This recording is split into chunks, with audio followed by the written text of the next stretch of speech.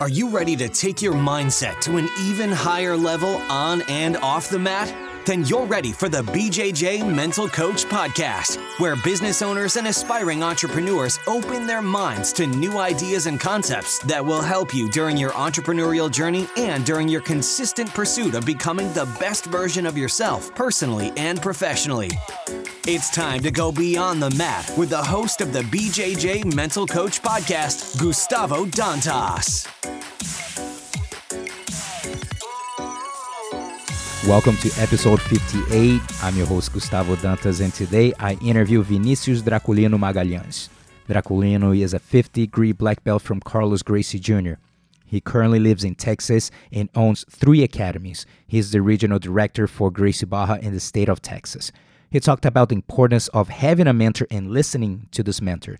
He shared his early days in Jiu-Jitsu, from moving to Belo Horizonte, accepting Carlos Gracie Jr.'s challenge to open the first Gracie Barra school out of Rio de Janeiro, to eventually take an even bigger challenge, which was moving to the United States and take his professional career to another level, which inspired me to title this episode, Big Challenge Equals Big Opportunity. Stick around after the interview when I share my final thoughts of the episode with you. Stay tuned right after Jiu-Jitsu Tribe's message. Us. The BJJ Mental Coach Podcast is a proud supporter of the nonprofit organization Jiu-Jitsu Tribe, formerly Live Jiu-Jitsu. Jiu-Jitsu Tribe supports social projects who offer free jiu-jitsu classes to unprivileged children and young adults in impoverished communities, inspiring, impacting, and improving their lives, keeping them away from drugs and crime, creating hope, and creating champions on and off the mats. Your donation helps projects to pay for their monthly expenses and facility makeovers. As a supporter, the BJJ Mental Coach donate all the profit of all online courses and merchandise to Jiu-Jitsu Tribe. For more information, please visit www.jiujitsutribe.org. Let me introduce you to today's guest, Vinicius Draculino Magalhães. Draculino is a 5th-degree black belt from Carlos Gracie Jr. He has won 2 silver medals at the World Championships. He is a 2-time Brazilian national champion and a 3-time Pan Am champion. In 1996, he moved to Belo Horizonte and opened the first Gracie Barra school outside the state of Rio de Janeiro. Since then, he has become recognized as one of the best BJJ instructors in the world, and his students have won many world championships. He has awarded over 100 black belts in his teaching career. He currently lives in Texas and owns 2 Gracie Barra schools, and he is the regional director for Gracie Barra in the state of Texas. Draculino, welcome to the podcast. Thank you so much, Professor Gustavo. It's a pleasure to be here, an honor. I've been following your work, and that will be a great time, I'm pretty sure. Thank you so much for the invitation. Yeah, the interesting thing is, too, that before we schedule the interview, I watched your interview in Portuguese at a confraria. It was a 2-hour long, and I watched the whole thing, actually, because I like the show. You know, it's very entertaining. A lot of the Americans, even if you put subtitle, maybe they wouldn't be able to connect as much as the Brazilians do. Oh, yeah. It was really entertaining. It was really cool, and get to know more about your work too. Yeah, a lot of people liked it. I've been having a really good feedback, but believe it or not, I'm getting a little bit of hate too. Part of it. Oh my goodness! Blah, blah, blah. How can you do that? You guys are wild. You guys are thugs. Blah blah blah. Anyway, it is what it is. Yeah, no kidding. So tell us how Jiu-Jitsu show up in your life. Man, honestly, a lot of people start training Jiu-Jitsu because they have other martial arts backgrounds. I actually do. I trained Judo when I was a really young kid, but Jiu-Jitsu came into my life because of surfing. You know, as you know, in Rio, the Jiu-Jitsu and surfing culture are really connected. A lot of surfers train Jiu-Jitsu, a lot of Jiu-Jitsu practitioners surf. So I was a kid, and I started surfing when I was around 11 years old in Barra. And some of the people that I surfed and I hang out with were the Gracie family. You know, I used to be pretty much almost neighbors from Renzo, Ralph, Ryan. After a couple of years, the first Gracie Jiu-Jitsu school opened in Barra with Master Carlos Gracie Jr., Cardin Gracie, and Helion Gracie, and the Machado brothers. And then through surfing, one thing led to the other. You know, I got to be friends with these guys. I saw that how amazing it was like to see guys like Hanzo. Hanzo's really small, skinny guy, and in confrontations on the street, he always did the best. We always got the best of the street fights with technique, with that. And I had judo before, so I kind of relate. And one thing led to the other. I start training. I actually start my first actually formal classes with Pitoko, Totila Jordan Pitoko. He's the main guy from Infight, as you know, Opa and Barra. amazing guy too, from Baja too. Yeah, everybody was friends. We're all friends from surfing. Pitoko, Hanzo, Ralph, Gordo, everybody. So one thing led to the other. I end up in Gracie Baja, and here I am. This was back in, I would say that the whole thing started was probably 1984, maybe late 1984, 1985, around that time. Right on. And how do you feel jiu-jitsu relate to life? I think jiu-jitsu, honestly, people think I exaggerate, Gustavo, but I think jiu-jitsu replicates life completely.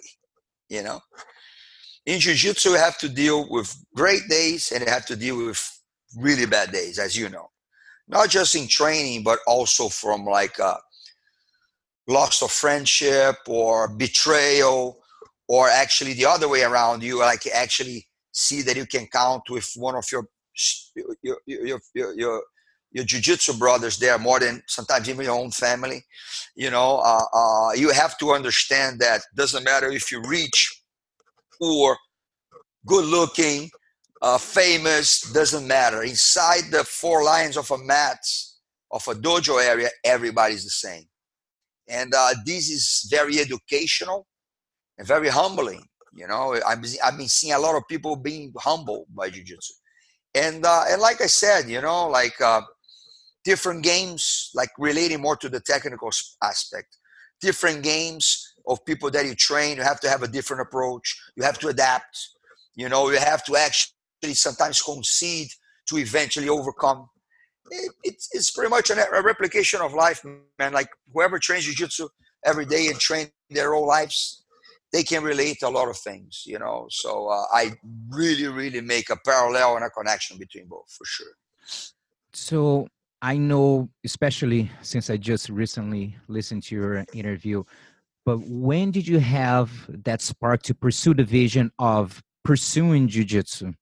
As many of the listeners know, of course, it's not easy to make transitions sometimes to the corporate world to actually pursue the vision, the passion. But when did you have the spark that you thought, you know what, I think I can probably do that for a living? Yes, Gustavo, I always loved jiu-jitsu. Jiu-jitsu was the activity that brought me more pleasure to do, that brought me more joy. Not just competing or starting teaching, not that, the whole thing. I mean, the whole spectrum, the whole lifestyle, the whole thing. It's something that I felt that was my tribe, that was at home. It made me feel good. But at the same time, as you remember, I think we relate in age. I'm probably a little older than you. And it was hard. Remember, it was really hard for somebody to make a living exclusively from jiu-jitsu.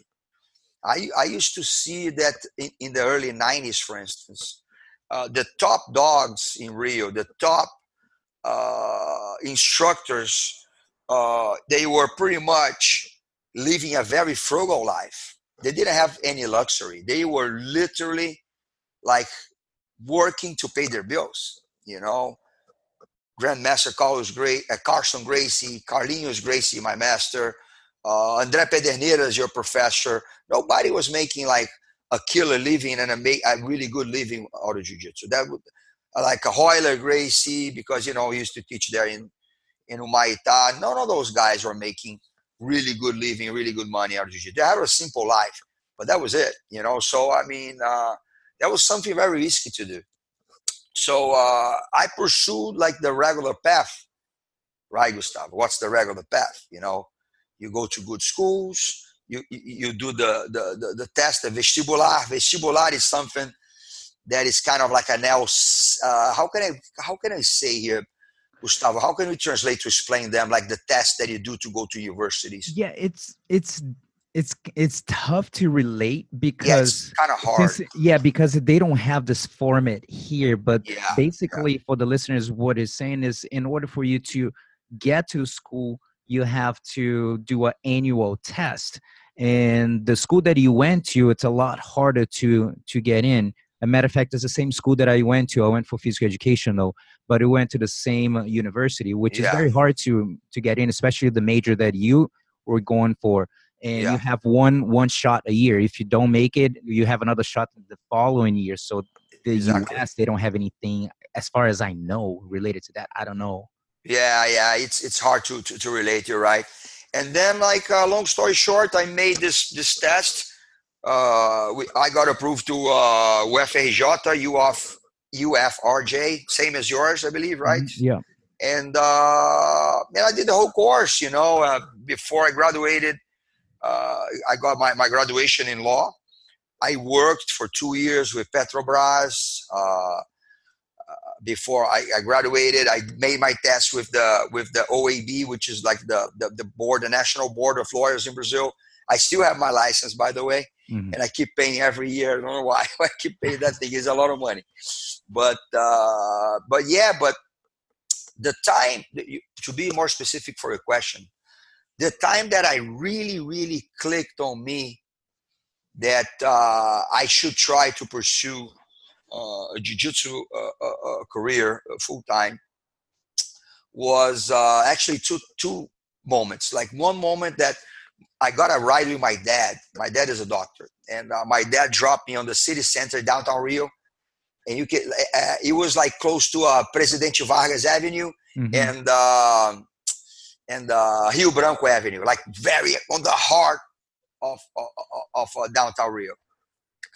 And I had to run some errands and go by the regional, the TRT, it was the regional tribune. How can I say the court, the regional court, federal court.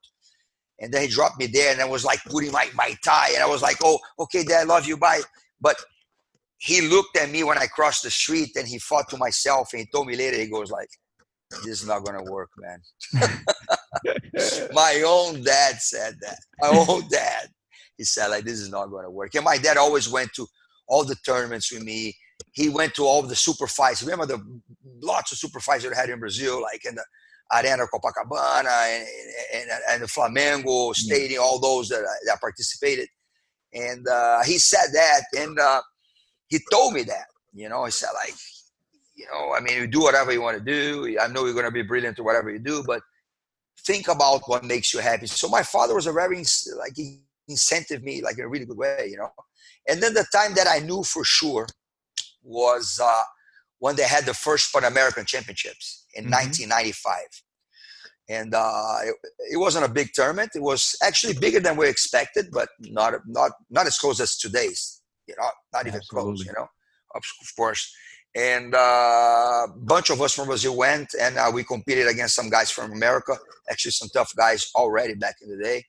I competed against a really well-known guy. He's in America now, Fernando Yamazaki, and I had a good result. I won.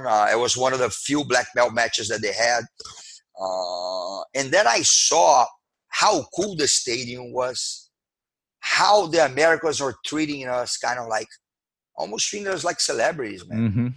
Because the whole thing with Royce Gracie and UFC was starting.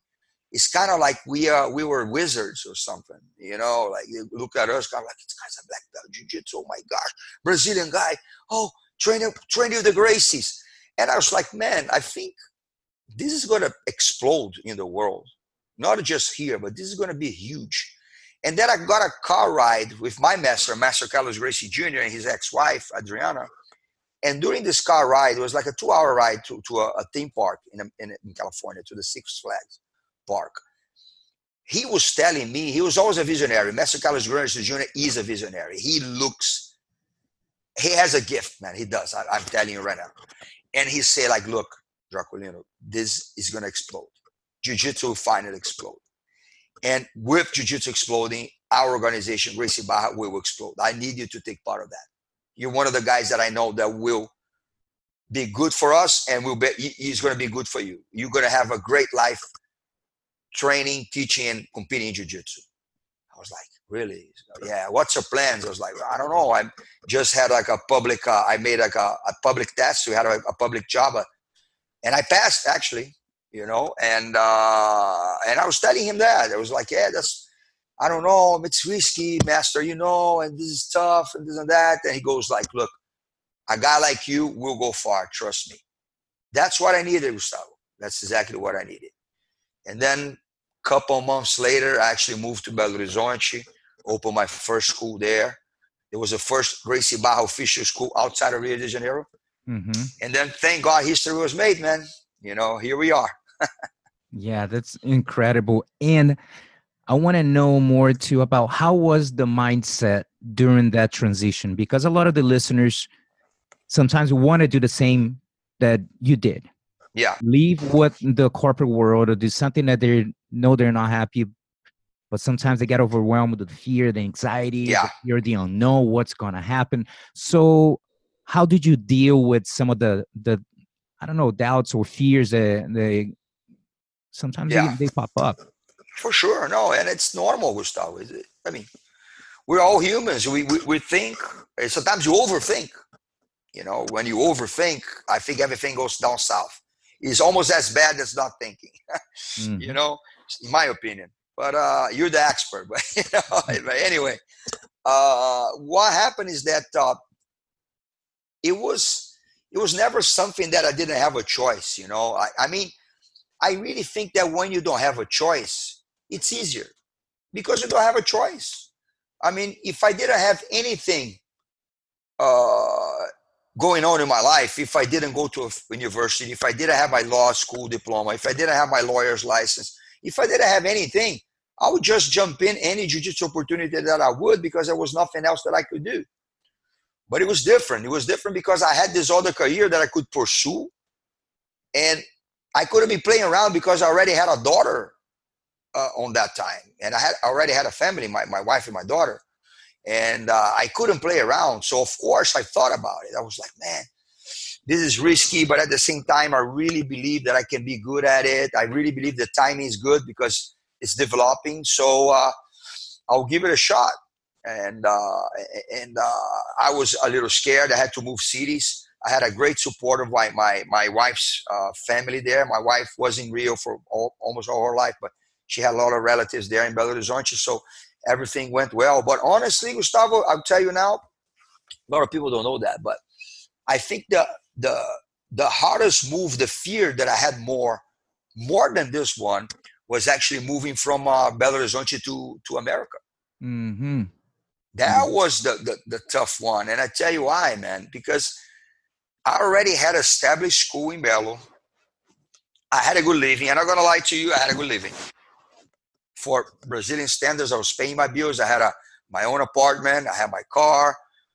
I was living well. My kids were in like private school. So I had a good life. I had a lot of champions under me. I was, quite successful as an athlete too. Everything was going great. But I was seeing that I wasn't moving forward too much. I was kind of stuck in a circle. It was okay. I was in my comfort zone.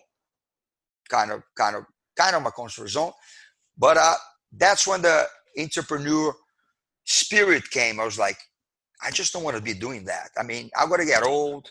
I'm not going to be able to teach the same amount of classes that I'm teaching. And here for now, I feel that's going to be a little tough. And then I came to America. But to come to America, you're just as me. It's not easy. And I came with family, my wife, my daughter, my son. They're already pretty much teenagers. They didn't want to come. Of course, teenagers don't want to come. Teenagers want to be with their friends and doing what they do. And like I said, I had to pretty much, man, I remember I still get goosebumps with that. I had to sell everything I had. I sold even my bed. I sold my refrigerator. I sold my car. I sold sofas, everything you can imagine. Every single little thing. I left my apartment there. I put it to rent. But besides that, I didn't have anything, man. Zero. I got the money and I came here with a dream. But knowing that if the dream didn't work, that would be really, really tough. That could cost me way more than it could cost back in the day when I moved Yes.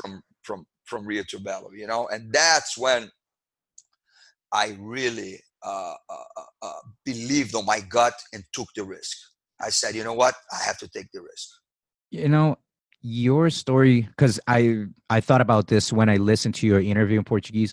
Your Mm-hmm. story is very similar. One of my best personal friends, Robson Mora, for some of Mm-hmm. the listeners that don't Robinho, know, IBJJF Hall of Famer, yeah, 5-time black belt world champion. amazing. So I interviewed him on episode 10, and the title of the episode is "What Can You Do?" But it was basically based on what he was saying in an interview, but because his transition was very similar to yours. He was in Ribeirão Preto, and he was Yeah, fine. He was I doing know, well. His I know. school was popping. Everything was good, and he is very similar. I was listening to your story and thinking about his story because it was exactly the same, and he started Wow, asking himself like, man, what can I do to take my life to another level? How can I challenge myself? What do I have to do? And the next step was to move abroad, and in this case to the United States. wow, So he came in the same situation, and I followed the whole process with him since the beginning. It was hard too for him to leave, start, and have problems with the person that he worked with and had to leave, and all yeah, kinds of stuff, the yeah, struggles that then we don't know anything in the beginning, and all exactly. because he wanted to accept a new challenge in his life the same way you did. And I think we all, for the most part, people like quotes. I have some of the quotes that I do my best to live by in congruence with. Mm-hmm. And my number one quote that I try to live since I'm a teenager is, if you're looking for a big opportunity, accept a big challenge. And Oh yeah, when you think about it in your life, every time you accept a big challenge in your life, a big opportunity came from it. Maybe oh the yeah. outcome of the challenge wasn't the desire back then. Maybe it Mm-hmm. didn't make sense to, like, oh man, maybe I didn't win that tournament, or I didn't get the deal that I wanted, or whatever that is. But an opportunity for growth present itself. Now it's in a lot of the times the opportunity present itself as another form of a challenge. So it's up to you. What do you do with the result of this challenge that you accepted? And this quote just fits perfectly for you too, because number one, when you left Rio to Belo Horizonte, if you're looking for a big opportunity, that was a hell of an opportunity. You Yeah. took a big challenge, Mm-hmm. and when you look at it, it's kind of odds against you in a way, starting from zero and didn't know how it's going to be. And Yeah. it's interesting too for people to understand, like you said, when you did that, when it wasn't that popular. Like today, people make it, they can live a lot better in jiu-jitsu harder than Oh it yeah. was years and years and years ago. And and like you said, I agree 100%. You do the second jump from when you're already good and like, I'm good, to like, I want to be even better. Yeah. That's a tough decision that you need to have the guts to do it. And I always like to remind the listeners too, man, time's ticking. We're not going to be here forever. You know what I Oh mean? yeah. Definitely, man. Time is Definitely. ticking. And Definitely. if you're, for all the listeners, if you're in a position right now that you feel that you're in a comfort zone, you're doing good, but you got to ask yourself, can I do even better? It's not about Yeah. being greedy. It's just Yeah. about level up. I mean, how can I reach another level in my life? So, uh, man, Hundred major percent. props for you for that, Man, hundred because percent. You're right. 100% right.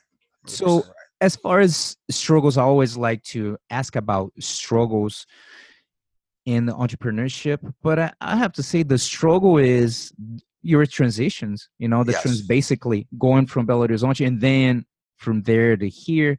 So Hmm. what would you say was the biggest struggle arriving in US, as far as getting situated, different culture, and what do you think some of the struggles that you had? Man, like mostly, I'm not gonna be one of those guys that will kind of like say like count like a story, kind of like trying to be almost fictitious to say, Mhm. oh, I slept on a bench, I cleaned the toilet. Nah, Mhm.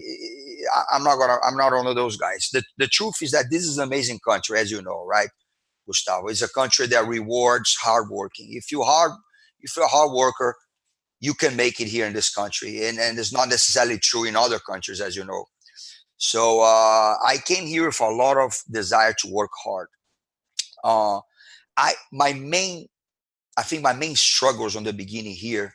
I'm not going to talk about cultural differences because there were nothing major, but there were, and the family adapting, and and all that. I think the most challenging thing for me was to understand the system here in America. It is There's some similarities, but this can be a lot different than Brazil. In simple little things on how to get a credit card on the bank, or how to get a document, on how to do your immigration papers to work in a way that you're going to be able to do other things that are pending to that. I never had to deal with that because I was a Brazilian citizen born in Brazil. So, I mean, I had no clue on how tough that could be for a foreigner to have trivial things done. For example, I still remember, like, when I moved to an apartment, my first apartment that I moved, I didn't know. I thought you just like move to the apartment and then the electrical company sends you the bill like it is in Brazil. Mm-hmm. No, I didn't know. Here we needed like thousands of choices, and you have to go to through a broker most of the time. The broker is the one that represents certain entities for electricity, and then you apply, and then you have to have the thing that we don't have in Brazil, the credit thing. I didn't understand this credit thing. I hear you. I'm pretty sure you had to do that. It was like, yeah. What's your credit? I was like, my credit? You mean like how much I have in my bank? Or my credit card? Or what do you mean? I didn't understand that. And then they say, no, what is credit? No, credit is like you build, like when you pay your bills in time, and then you have a good relationship with the bank and this and that. And it's like, okay, but how am I going to build credit if you don't give me credit?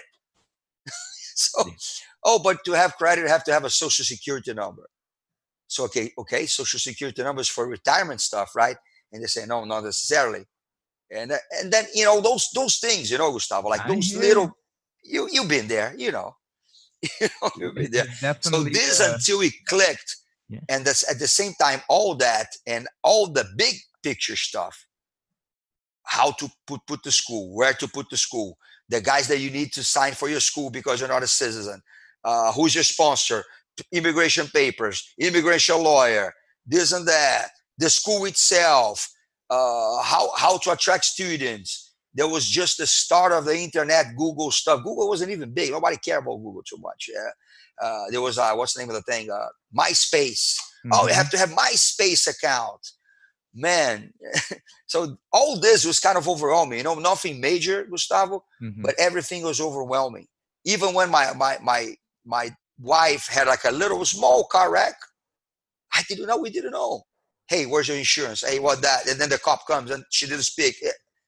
So all that got overwhelming at the point, But now, I mean, honestly, like you said earlier in jiu-jitsu, you adapt. You adapt. You came to 100%. the US and then you just adapt. You're used to something. Now we do something else. So exactly. That's part of it.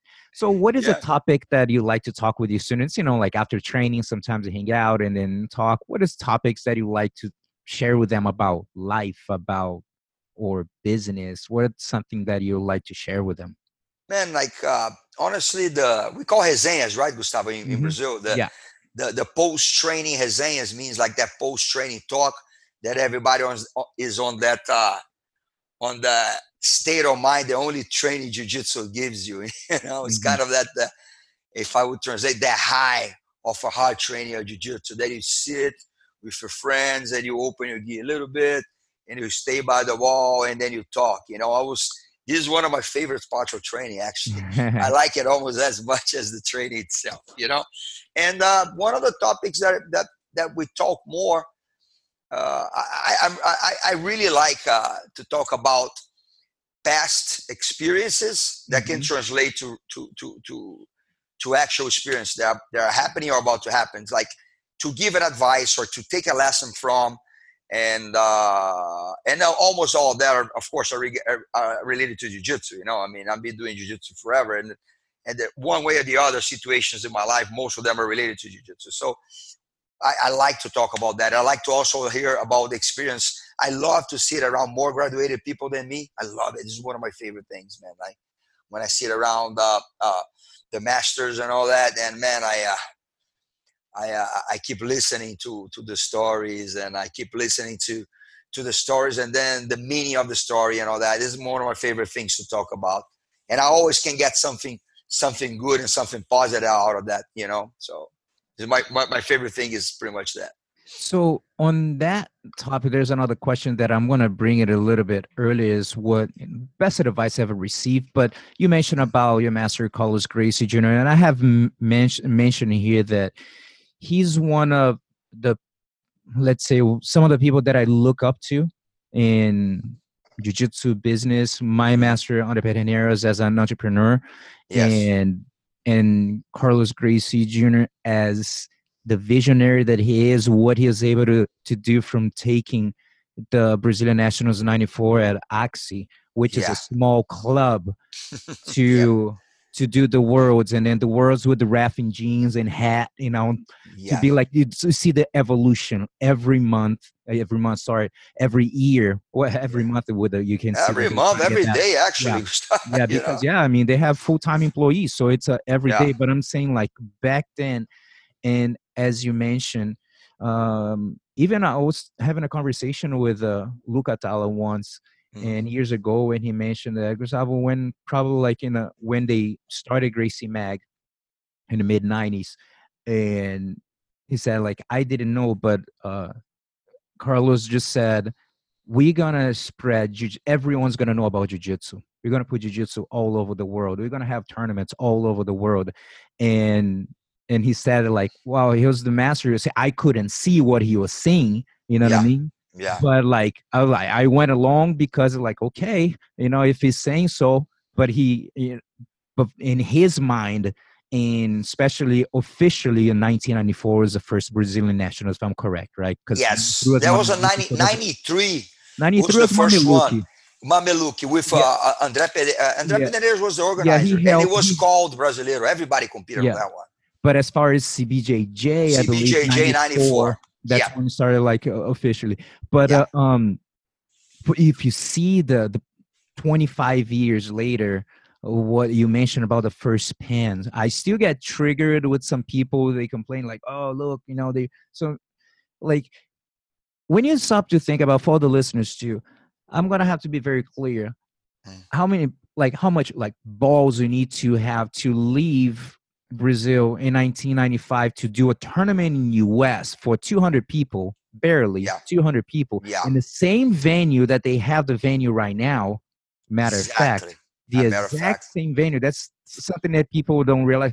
Oh, they had 3,000 competitive, 4,000. Look how much money they make. Like, did you ask him in 1995 how much he was making? Yep. You know what I'm saying? Yeah. And Exactly. people, Exactly. especially new generation, if you're listening right now, we haven't seen some of the early days. It's very easy to judge and criticize people now that it's big or whatever, but they don't see the big picture of, like, how far the organization came. So with that said, like, what's some of the lessons that you learned from it? I would love to hear some stories or you can share. You already said one great one, because I was, like, many times participating on talks that Carlinhos was saying, like, one day we're going to be having international jiu-jitsu championships with more than 1,000 people, and most of the people that were around, I saw them doing like, he's crazy. Mm. He's like a megalomaniac. I Mhm. saw that with my own eyes. Nobody told me. And look at that now. I mean, 1,000 people in the tournament, Gustavo. It's like an open tournament, like those Yeah, local open tournaments, like a Houston Open or Phoenix Open, or yeah, man, like I think the last nationals, Brazilian nationals, they had 8,500 competitors. It yeah, was 2 weeks yeah, from Wednesday to Saturday to Sunday. It's something like, I mean, Among Us, yeah, and again, I'm glad that you said that, because I mean, a lot of people, man. Of course, there's more haters than people who think clear and see the picture, because they have no idea on how it was back in our days, that tournaments, for instance. Man, you go to a tournament, the mats were like very old, opening. You never knew who would compete on your bracket. You didn't know what time you would compete. You had no idea. They have to go after, look for refs. Who wants to ref? Who wants to help ref? out? Yeah, hey, please, man, come on, have ref here for me. Man, they didn't see any of that. They didn't see like there was like absolutely zero money involved on that. There was no money on that. There was absolutely zero money, and with a big chance for you to lose money if you invested like back in the day. And that's what happened to those guys a bunch of times. So to get jiu-jitsu where jiu-jitsu is nowadays and criticize, and I'm not saying I'm not one of those guys that say everything is perfect, and I'm like a radical to say like, oh, shut up, whatever. No, there are things that can be better always, of course, but man, they are living a moment in jiu-jitsu that is like unheard of. Man, I keep hearing now how much some very well-known athletes are making, Gustavo, in ventures such as like cash training, money for competing, or DVDs. Yeah. Man, do you see the amounts of like the people are making on these DVDs nowadays? Yeah. Like the other day I heard that this guy made it like in a I'm not gonna say his name because I don't want to compromise, but the guy made like in over 3 months $1 million. $1 million for him. So if it was $1 million for him, how much to the producing company? And like that, and it's like something with like basic numbers. They put the numbers together and it makes sense. You go like, you think you think like, come on, $1 million, and then no, it's true. The amount of geese that people sell monthly nowadays, you would never imagine that, Gustavo. I mean, it's numbers that people back in the day would say like, no way, this is never going to happen. It's impossible. This is not going to happen. I put my life into that. And look at that. And look at where we are right now. So what I think from the lesson from all that is, number one, if you have somebody that's your role model, if you have somebody that you trust and admire, and you really, really believe in what they say, pay attention to this guy. Get a mentor that you trust. Talk to them. Open your heart to them. Even your struggles, even your fears, whatever. But pay attention to what they say. Instead of criticizing, keep your mind open and listen. A lot of people are too radical nowadays. They don't want to listen. They know better. This is, sorry about my French, but this is bullshit. This is a lie, blah, blah, blah, whatever. No. Keep your mind open. Listen to it. Filter whatever you need to filter. But believe, because now, Gustavo, I really believe with all this experience that what we do is going to get even bigger. Absolutely. Man, look at what you're doing, Gustavo. Like, we're doing a podcast that thousands of people see. You are like having got this mental facet, this psychological thing, this mindset thing that is so important. Maybe that's the differentiator nowadays from a champion and a non-champion. I believe this 100% because everybody's tough, everybody's technical, everybody trains hard, everybody takes supplements. So there's no unfair competition in this sense. So this is the difference nowadays. The mind, and we're gonna get even further, man. I really believe that we're gonna get further, and I think that the generations to come will really be dealing with something huge, huge. And I know that. And if God allows me to be alive by then, I will look back and I'll say, man, that's amazing. I'm proud. I'm nowadays, I go to World Championships. Honestly, sometimes I just cross my hands and I just look. The stadium, the people, the scales, the TVs, the plasma TVs, the big screen, and the security. I go like, man, this is amazing. It is, man. It is. This is amazing, man. This is amazing, All because I think it's Carlos Gracie Jr. just lived the quota. If you're looking for a big opportunity, he was looking for a big opportunity. He accepted a crazy challenge. Oh yeah, Crazy yeah, challenge. man. From his own Odds family, completely against him. man. Imagine your own family. Even his own family, like Gracie family is huge, but most of them were just like, man, you're crazy. You're not the one to do it. Who are you to do it? No, it's not going to work. That's ridiculous. This and that, like playing against them. And look at him. Look what he achieved now. It's amazing. It's crazy. And one thing, just kind of, because I was just having a conversation with one of my students before leaving the academy. Actually, he had an interview here on episode 17. He is the co-founder of Bobby Green. He's the co-founder of a nonprofit organization called Skate After School. So he's really into the skateboard world and saying how skateboarding now in the Olympics. And he was saying, like, because he's kind of like old school skateboarder too, and saying how it was back in the day, the culture, there's nothing now, it's sponsors, the same thing we were talking about in jiu-jitsu. And of course, going to have the haters like, oh, they're sellout, oh, they're doing this. And like, that are being created because of that. And I mentioned to him, like, I tell you what, and I mentioned to how, I'm not trying to ask anyone to agree with what I'm saying as far as, again, do I agree with everything IBJJF does? Not necessarily. But I tell you what, I'm a citizen in the United States. I got my visa because of the titles that I got from IBJJF. Exactly. You know what I'm saying? Me too. Same way. Yeah. And all of us, actually. All of us. Don't know that. You know what I'm saying? Like, if I didn't have that, how I was going to qualify for a visa to apply? Like, what did you win? It'd be like, what proves you that you actually accomplished something? Why should we give you an extraordinary ability visa? Exactly. A O1 visa. Why that? And if it wasn't for them, where would it be able to show that? Exactly. So people don't see that part, but that's part of it. Not everyone will understand. I think, like you mentioned, we had experience, and I think you live even more than I did. I started jiu-jitsu in 1989, but you started, like, experience even further in everything that you did and experience and accomplish. And man, it's so much. So, and being there with him. So you've seen, I saw just a little bit compared to what you saw as far as the growth, you know what I mean, of being inside Gracie Barra since the beginning, and seeing the beginning of the federation right there. So it's incredible. I'm one of the founders. My name is there. So there was like a couple of people, like the CBJJL was one of the founders, one of the the counselors or whatever. All started with a challenge that he accepted. So what is one habit that you feel that you practice every day that helps you in jiu-jitsu, life, business?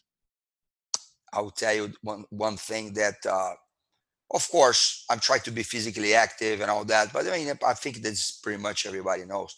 There's one thing that I do every single day that I feel like 19-day difference after I started doing it, which is a prayer. I make a prayer, not a prayer on the format. I'm a Catholic, but not a Catholic format necessarily prayer, or not even a religious only 100% prayer. It's just a time to myself, just me, with no sound, like nobody bothering me. It's a meditating, but it's a prayer to God through Jesus Christ, which I believe, but thanking, talking, asking for advice, and asking, not advice, but asking other things too. Clarity. Give you clarity. Exactly. And this man, it made a huge difference in my life. I'm telling you now. I mean, this moment is the moment that sometimes, because I'm so busy, like crazy day, and I feel that when I go like, man, I didn't do it. I didn't have time. I'm already exhausted to go to bed. I still do like a smaller version of it, but that's the only time that I really feel peaceful. I feel like, okay. After that, I feel like relaxed. I mean, the after training sensation is great too, but I mean, for the soul, this is what a habit that I had every single day of my life for a good like 15 years now that I do, and it made the whole difference, man. I think everybody should have like a little time to yourself to talk to God, or if you don't believe in God, talk to the energy that you feel that is the architect of the whole thing that goes on. And I think it's really beneficial. I really like it. So, not that, of course, you'd want anything different in your life because no regrets, and no matter where you're at in your life, it's just based on the choices that you made. So you're happy, you have your kids and your family and business and everything. So I know that you don't want anything different. But if you have to give advice to the young Draculino when he moved to the United States, let's say, and you went back and had a conversation with him, just could give him one quick tip, like, hey, just watch this here, or what that would be. That's a great question. I would go back and tell Draculino, the young Draculino version, Mhm. that listen, buddy, you are not entitled to nothing in this life. Nothing.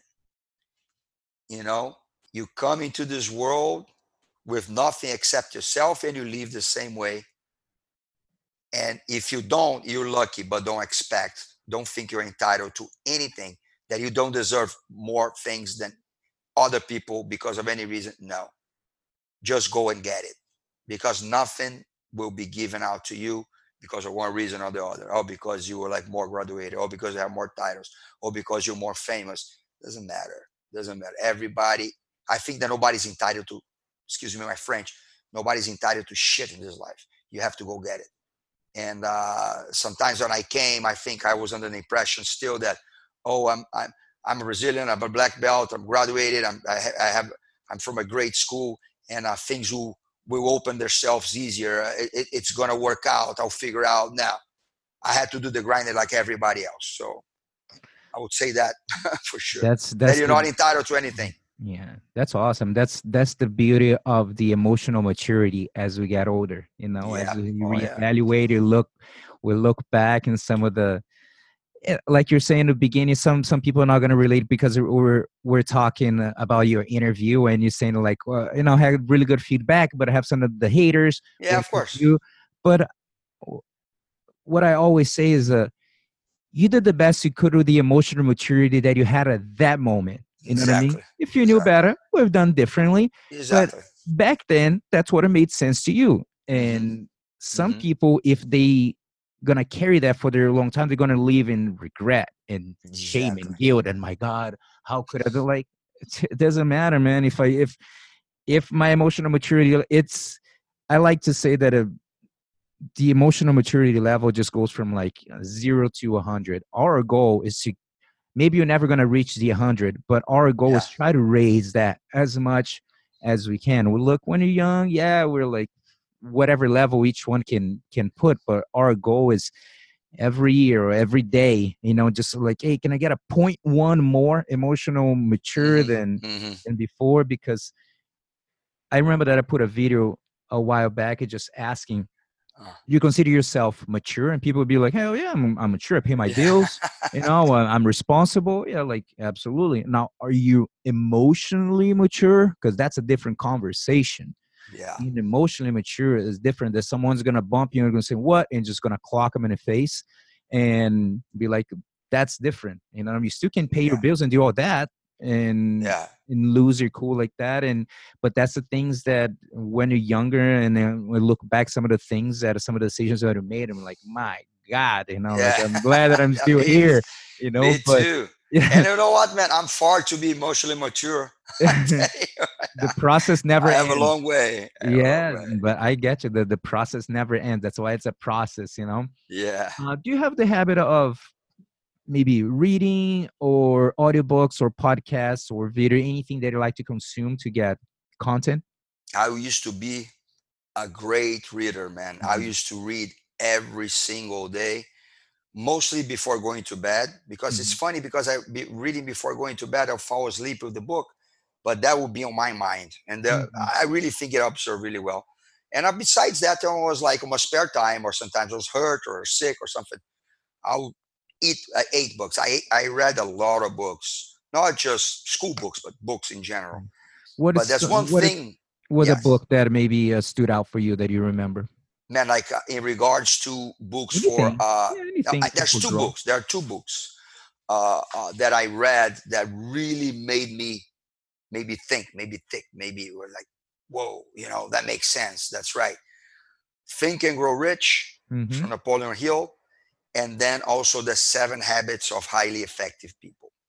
Great What's the name books. of that author? Is it Stephen Covey? Yeah, Stephen Covey. That's him. Yeah. Uh-huh.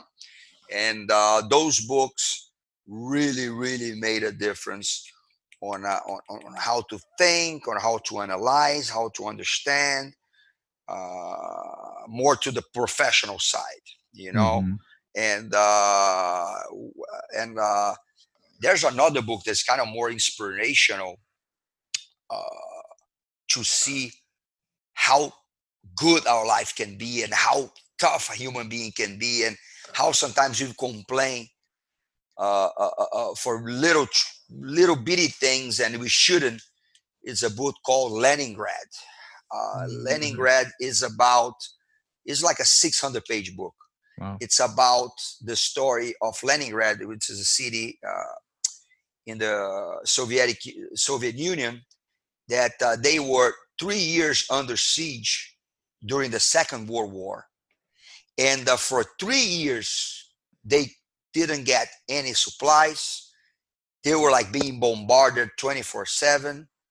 So the Nazis couldn't get into the city, but they pretty much surrounded the city, and the city was under siege. And from a population of 2 million, 2.5 million people, I don't remember the numbers correctly, they end up with like, I think, 300,000 or something like that. And most Wow. of them died by hunger, disease, cold, because the temperatures were like -40, -30, and there were no heat, there was no electricity, there was no like a coal to burn, there was no food. It was like cannibalism taking to place because people didn't have anything to eat. And then I saw like the extreme of that situation. And even on a situation like that, you see, for example, people like cannibalizing others, and you see people showing the best of humanity at the same time. People doing things like heroes, like the real heroes, doing things that you unimaginable for the good. You know what I mean? And man, like that book really impressed me, Gustavo. Really, really impressed me on how blessed we are, man. On what Yeah. these people went through is like unimaginable. So it's a book that stood out for me too. For the personal side. Yeah, and I was mentioned to the listeners, a suggestion for the listeners too. Just find whatever medium works for you, or it's a book. Sometimes audiobook now is getting more and more popular because Yeah. people can go to the gym and listen, or in a car, Mm-hmm. or finding a podcast that you connect with. YouTube, there's a lot of positive, great content on YouTube. So there's a lot of like free stuff. With the books, I do both. I do the audiobook and reading. And the Mm-hmm. reading, my suggestion that I learned years ago and I use it is Mm-hmm. to read at least 10 pages of a book a day. Because Yeah. if you read 10 pages a day, at the end of the year, it's Yeah. 3,650 pages. That's about 15 to 20 books. I tell you Yeah. what, 15 to Yeah. 20 positive books can make such a great impact in your life. Oh yeah. Just 10 pages, finding a book that you connect and putting on maybe half an hour, it helps big time. So it's a suggestion that I got a long time ago, so I try to pass it on. So now getting close to the end of the interview. So what are you currently excited? What's going on with your school? And I know you involved with MMA, training fighters as well. Yeah. Man, I've been all over the place, Gustavo. Like sometimes I think I have too much on my plate. I have 3 schools that I own. I have one here in Webster, in the Houston area, another one in Pearland that I have my partner, Marcelo Rapuru. Rapuru is one of my oldest students. And I have the one in Belo Horizonte that I left, and now my partners are Caloquinha, Serginho, and Bolão. So Mm-hmm. those are my schools. And besides that, I have my regional director for Gracie Barra activities too, that I have to kind of coordinate all this Gracie Barra schools activities in Texas, which is like there's a lot of work. We That. are already 23 schools in Texas and growing. I'm looking actually to open another school as well with some of my students from Brazil at the moment. I was actually taking them to the airport before talking to you now, taking them back to the airport. They flew in early this week. And and yeah, and the personal side, I mean, my kids just graduated from my daughter's a lawyer now. She's going to be working in New York City. My son Wow. has been working for the government of Texas. He graduated in history, political science. They're grown ups. They have their own lives, and yeah, and living day by day, trying to improve, like we talked in the beginning, but also keeping my foot on the ground, because sometimes if you try to do everything, like we say in Brazil, if you try to hold the world with your legs, it's not going to work. So Yeah. try to be also humble, try to keep living day by day, and try to make a mark in this world and whatever I can, Got pretty it. much. And how people can find out more about your website, or how they can look up on your social media? Yeah, my social media is my Instagram is Draculino at Draculino BJJ. The same for Twitter. Twitter is the same thing. Facebook, Vinicius Magalhães, my name, Vinicius Magalhães Draculino. And then our websites is pretty much the websites of the school. GracieBarraTX.com, GBPerland.com, GracieBarraBH.com.br. So you can easily get in touch with me from there and know a little bit more about our work and everything. Awesome, man. It's such a pleasure to have you here. I've been, of course, watching you for a long time, even in Brazil. At the first Worlds, I competed at that one too, but I was a purple belt. Yeah, me too, man. I'll be sorry. Like I see, like you're amazing, amazing jiu-jitsu fighter. Always a great results. I mean, you're the generation from Nova União. Got like a lot of really good people there. It's like you, Robinho, Shaolin, Wagner, Hmm. uh, Luiz Amigo, Charuto. Gee, man, that's a hell of a team. Excuse me if I forgot Yeah. some amazing others, but I mean, those guys, oh man, it was always like very big rivalry. Gracie Barra, there was always a war, but it was great times, man. You guys are amazing there too. Are Awesome. amazing. Yeah, so thank you so much for the interview. Really appreciate it. And for the listeners, maybe if you're listening for the first time after the interview, I give my final thoughts, which is basically just reflect on some of the topics you were talking about in the interview, create some content that can inspire, impact, and improve your life in some way. So I'll be doing that and reflecting what is a good topic to share with you. So for all the listeners, stick around for my final thoughts. Os, thank you, Draculino. Thank you, Professor. Appreciate it.